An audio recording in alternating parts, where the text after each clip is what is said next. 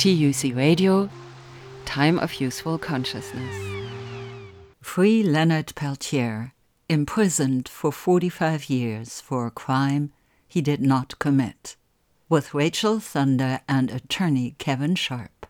At the end of September 2022, after Leonard Peltier's 78th birthday, chances for his release are possibly better than ever before. His new attorney, Kevin Sharp, confirmed that no proof exists that ties Peltier to the 1975 deaths of 2 FBI agents on the Pine Ridge Reservation. And the Democratic National Convention voted unanimously on September 10, 2022, to urge President Biden to release Leonard Peltier from prison. The Huffington Post called this a sign of the growing momentum to remedy what many consider a decades-long stain on the nation's criminal justice system in regard to Native Americans. And a 2.5-month-long walk began in Minneapolis on September 1st, with an arrival date in Washington, D.C. for November 14, under the banner Leonard Peltier's Walk to Justice. The American Indian Movement March stops in major cities along the way for rallies and closes with a concert on November 14. Rachel Thunder is the lead organizer of the walk.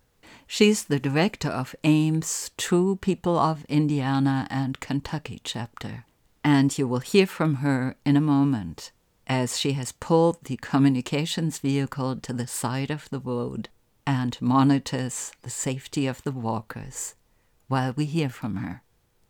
But hear first Kevin Sharp. He's former chief judge for the U.S. District Court for the Middle District of Tennessee, now in private practice. He agreed to take the Peltier case pro bono and fights for his freedom. Kevin Sharp and Rachel Thunder were streamed live on September 9, 2022. They were interviewed by Levi Rickert at Native News Online. Here's Levi. Kevin, why don't you kind of tell us how you got involved with the Leonard Peltier case? Thanks for having me. It's an interesting case because I had been a federal judge. I was appointed to the bench by President Barack Obama. And those are lifetime appointments. And I fully expected to be a federal judge for a lifetime.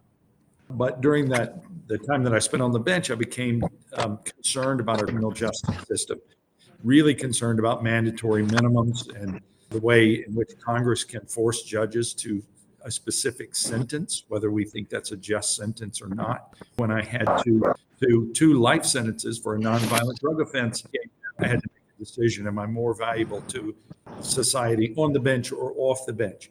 I decided to step down and started working on clemency for the young man that I sentenced to life in prison for his drug offense.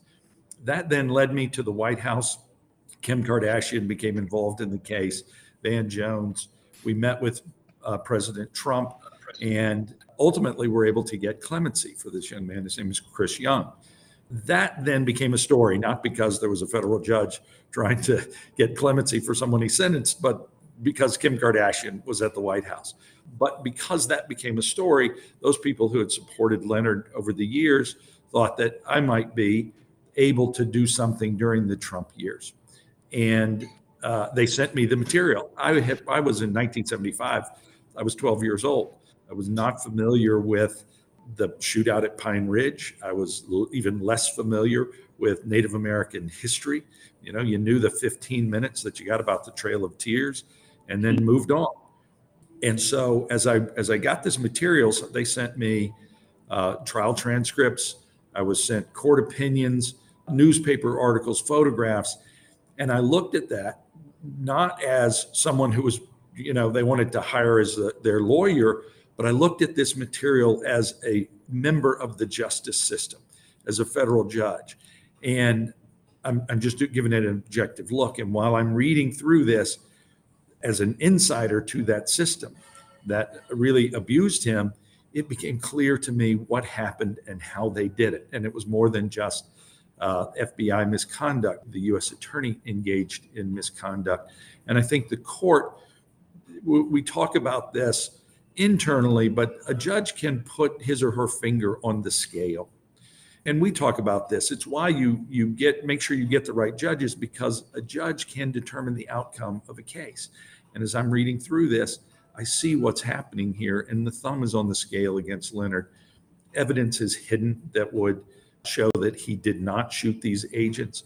Witnesses were intimidated and threatened.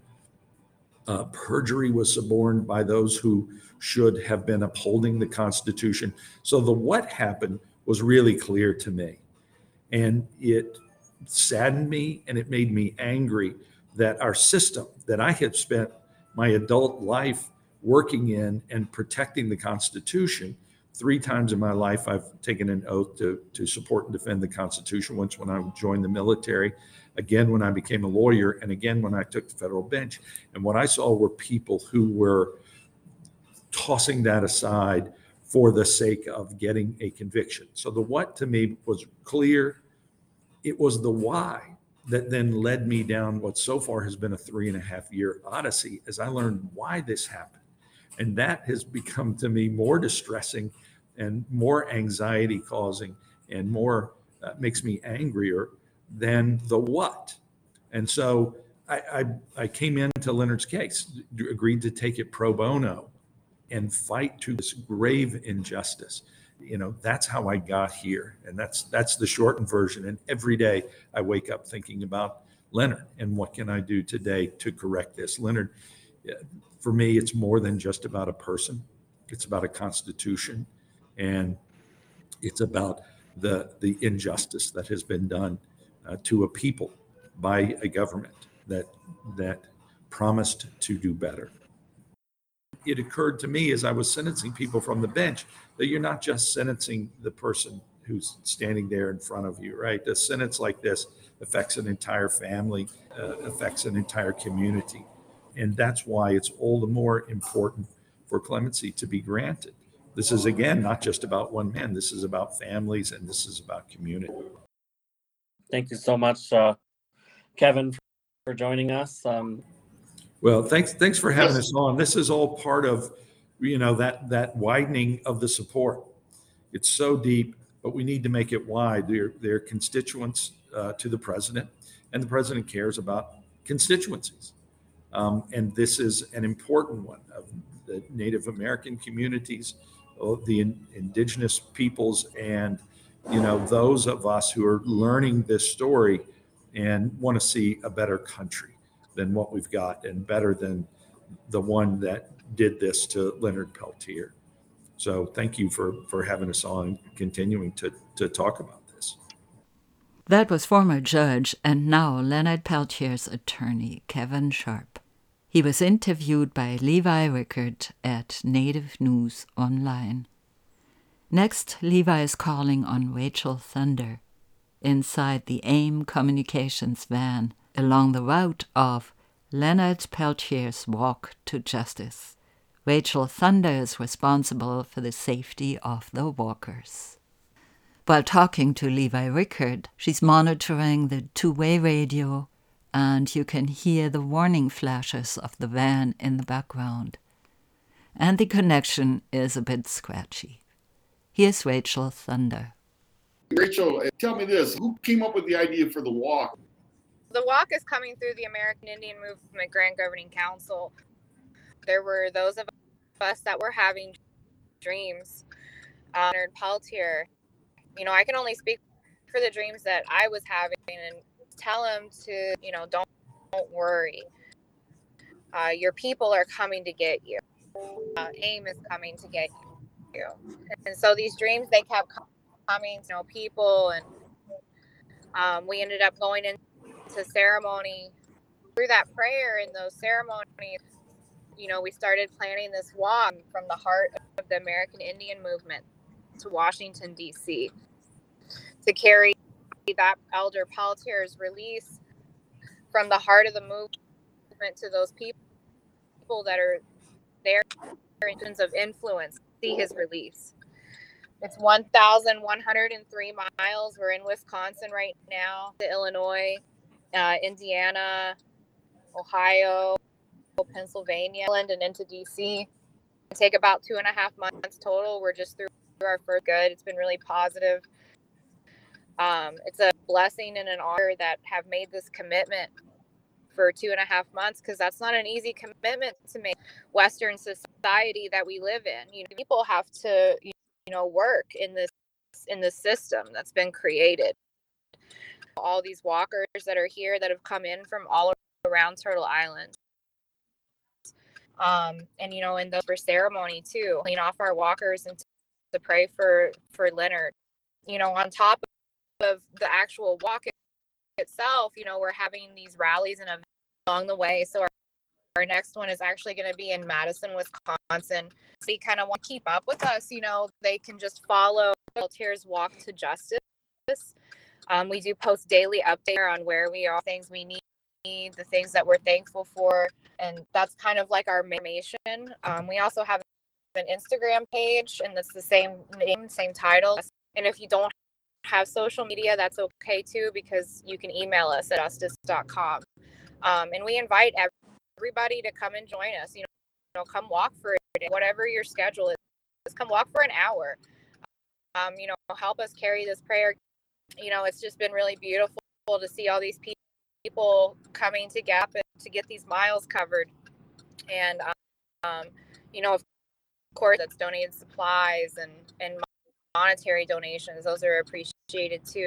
And we ask is that, we're running a zero tolerance policy, no drugs, no influence, because this is a prayer and it's a ceremony. We can't have that kind of influence.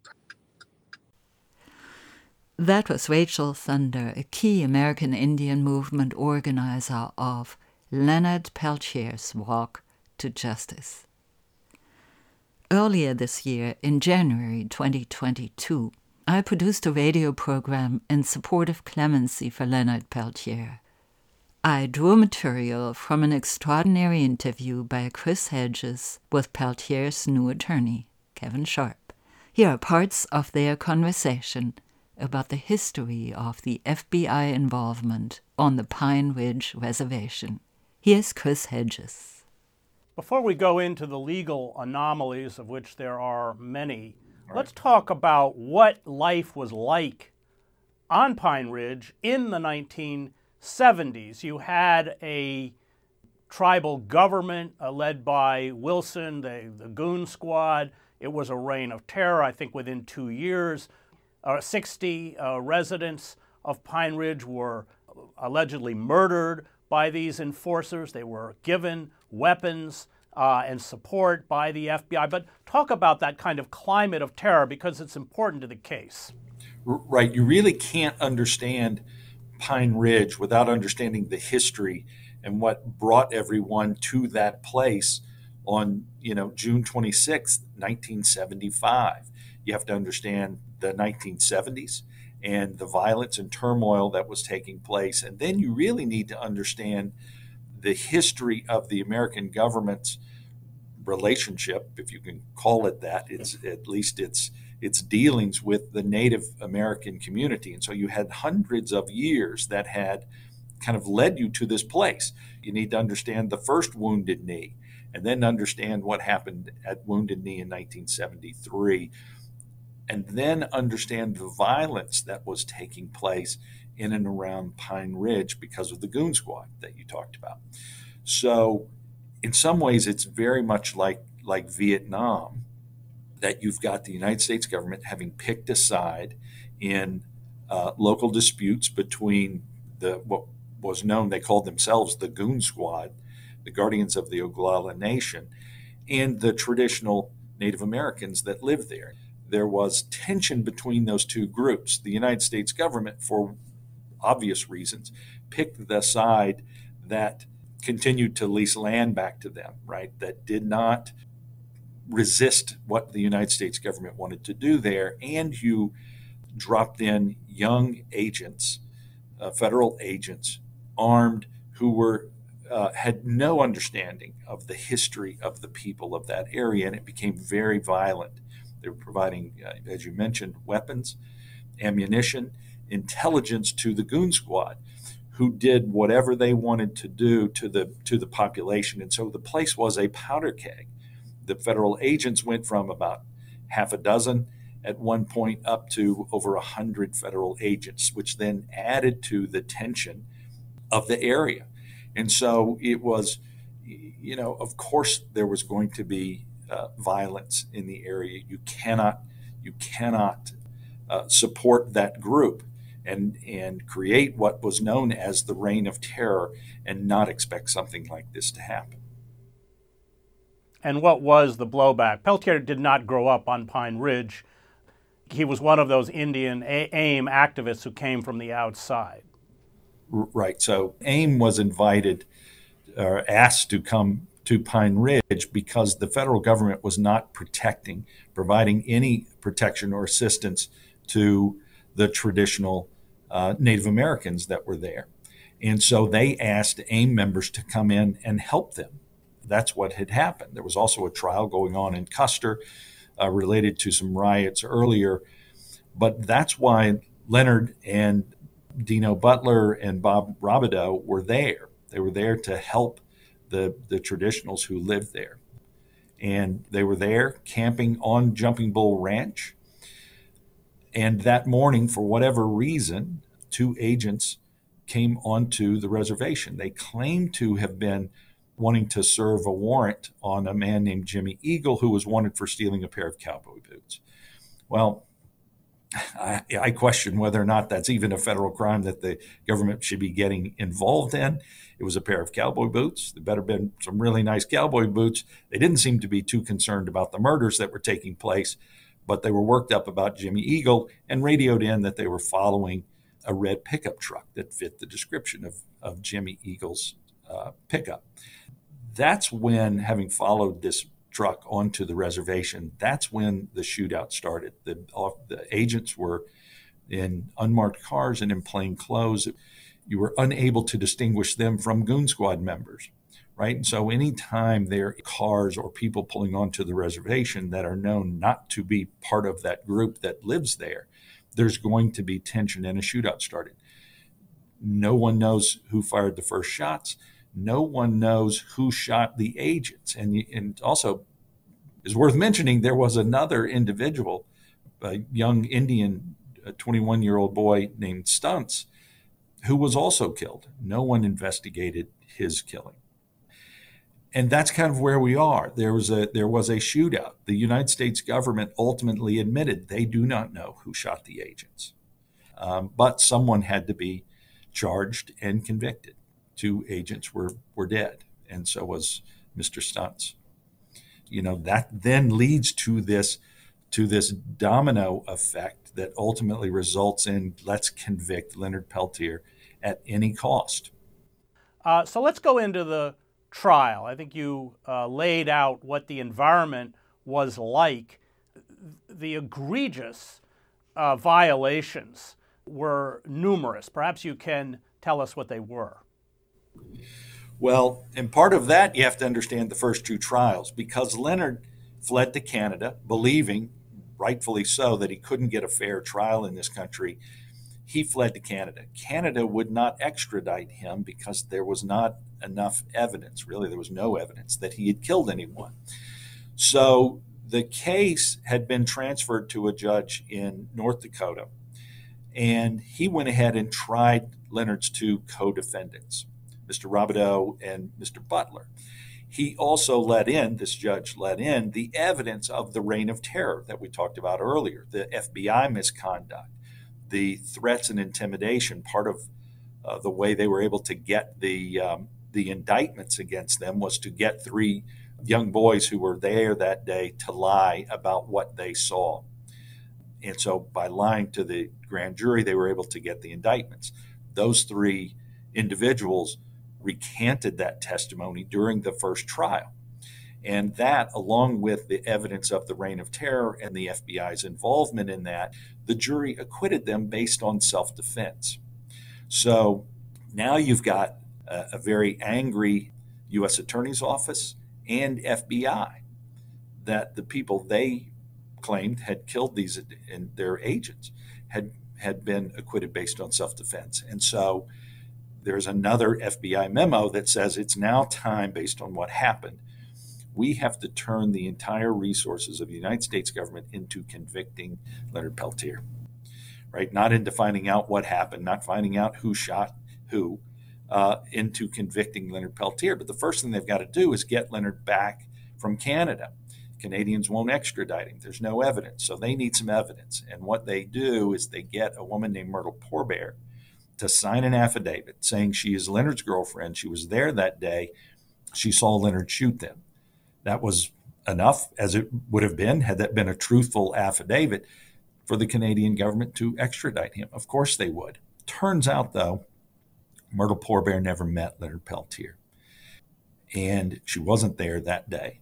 She had no way of knowing who Leonard was. The FBI drafted this along with the U.S. Attorney's Office. Having been a federal judge, I know how these affidavits work. That ultimately, the FBI drafted this affidavit, handed it to Myrtle Pourbaix, and told her to sign it. Otherwise, they were going to take her child away from her. She had a young daughter. Well, we know that's not an idle threat, because we now know about, as most of the all of the Native community is known for centuries, that the United States government would snatch children and send them to these boarding schools. So that was a real threat. And, Myrtle Pourbaix signed this affidavit. Ultimately, the Canadian government, when it was discovered that this affidavit was a lie, wanted to know what happened. The then U.S. attorney, not James Reynolds, but his predecessor, said he was as shocked as anyone at this false affidavit. There was not one scintilla of truth in it, and that her FBI controllers, as he called them, had drafted this. Well, that's not how that works. They knew this affidavit was a lie. And that's where it kind of starts, and that gets Leonard extradited. Now, they've also got a problem, because the boys who said they saw Leonard and his co-defendants going down the hill to shoot these agents have also all recanted. So that evidence is gone. There is no evidence that Leonard was there. The evidence at the first trial, and as recorded by the office back when the two agents were chasing who they believed to be Jimmy Eagle in the red pickup truck, now they've got to change that.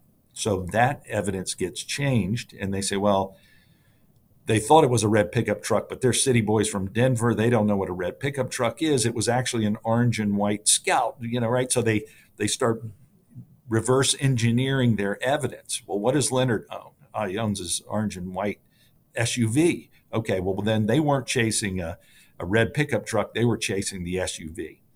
The whole trial comes down to one piece of evidence. The U.S. attorney has one piece of evidence, a ballistics test. And their expert gets on the stand and says, we would have liked to have done a firing pin test, which would be the most accurate ballistics test we could do and prove it. But all we've got is a shell casing. And the shell casing test tells us that this shell casing that we found at the scene came from Leonard Peltier's weapon, or a weapon like the one he had. And that was really their entire evidence. That was their case. They've got this. He did it. Turns out, they learned years later through a Freedom of Information Act request, that the FBI had done a firing pin test, and it showed that it was not Leonard Peltier's weapon. They hid it. They buried it. They never turned it over. It's a blatant constitutional violation. But at that time, the standard on appeal was different than it is now. Today, the standard is, did withholding the exculpatory evidence deprive the defendant of a fair trial? And of course it did. At that time, though, the standard of review was, did withholding the evidence, or had the evidence not been withheld, would the jury probably have come to a different conclusion? And that's where the Court of Appeals says we can't say that they probably would have. They possibly would have, but we can't say probably. But now the U.S. attorney doesn't have the one piece of evidence, right? Now it shows that it wasn't Leonard who shot the agents. So they changed their theory to one of aiding and abetting. He was there and he was shooting. Well, then the question becomes, well, who did he aid and abet? Because his co-defendants were acquitted based on self-defense, which means there was no crime. So who did he aid and abet? The assistant U.S. attorney on the case says, I don't know, maybe himself, which is a legal impossibility. So essentially what you have is a guy who was there. That's what he got 2 life sentences for. He was there. Had the jury known that he was not the one who pulled the trigger, it would have been a completely different case. Certainly he would have gotten a fair trial. And that's what the Constitution requires. Just give the man a fair trial. Instead, you've got someone who spent over 4 decades in prison for a case that, Mr. Reynolds acknowledges they don't know what happened, and there's no evidence that he did it. That was Peltier's new attorney, the former judge Kevin Sharp, in conversation with Chris Hedges. And closing this with a clip from an interview of Kevin Sharp by Amy Goodman on Democracy Now!, posted on YouTube on January 31st, 2022. The big misconception about this is that Leonard Peltier was convicted of shooting 2 agents. He was not. They had to drop that because the evidence that they had presented that he had shot 2 agents was false. It was perjury. It was manufactured. That's why Judge Heaney, who was on the 8th Circuit, who heard his appeal, and although upheld the conviction, later came out himself in favor of commuting this sentence, said that federal government has to take responsibility for what happened here. And absolutely they do. Context matters. But the lack of evidence that this man killed someone also matters. And so it's time. We're now 46 years later. You've got a 77-year-old man with multiple health issues, and his tribe, the Turtle Mountain Band of Chippewa, saying, we will embrace him. Please send him home to us. And that's what I'm asking the president to do.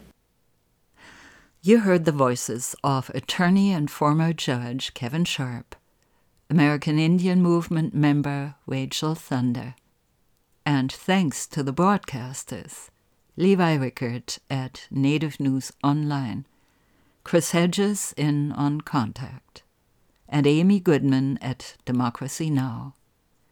You can follow and maybe join, even for a day, The Walk on Facebook under Leonard Peltier's Walk to Justice.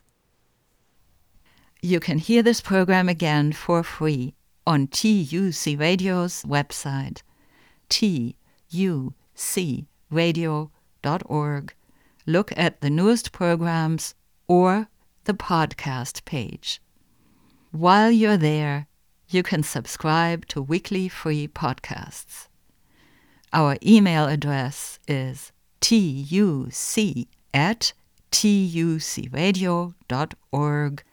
TUC Radio is free to all radio stations. This program was produced off the grid with solar power. My name is Maria Gilardin. Thank you for listening.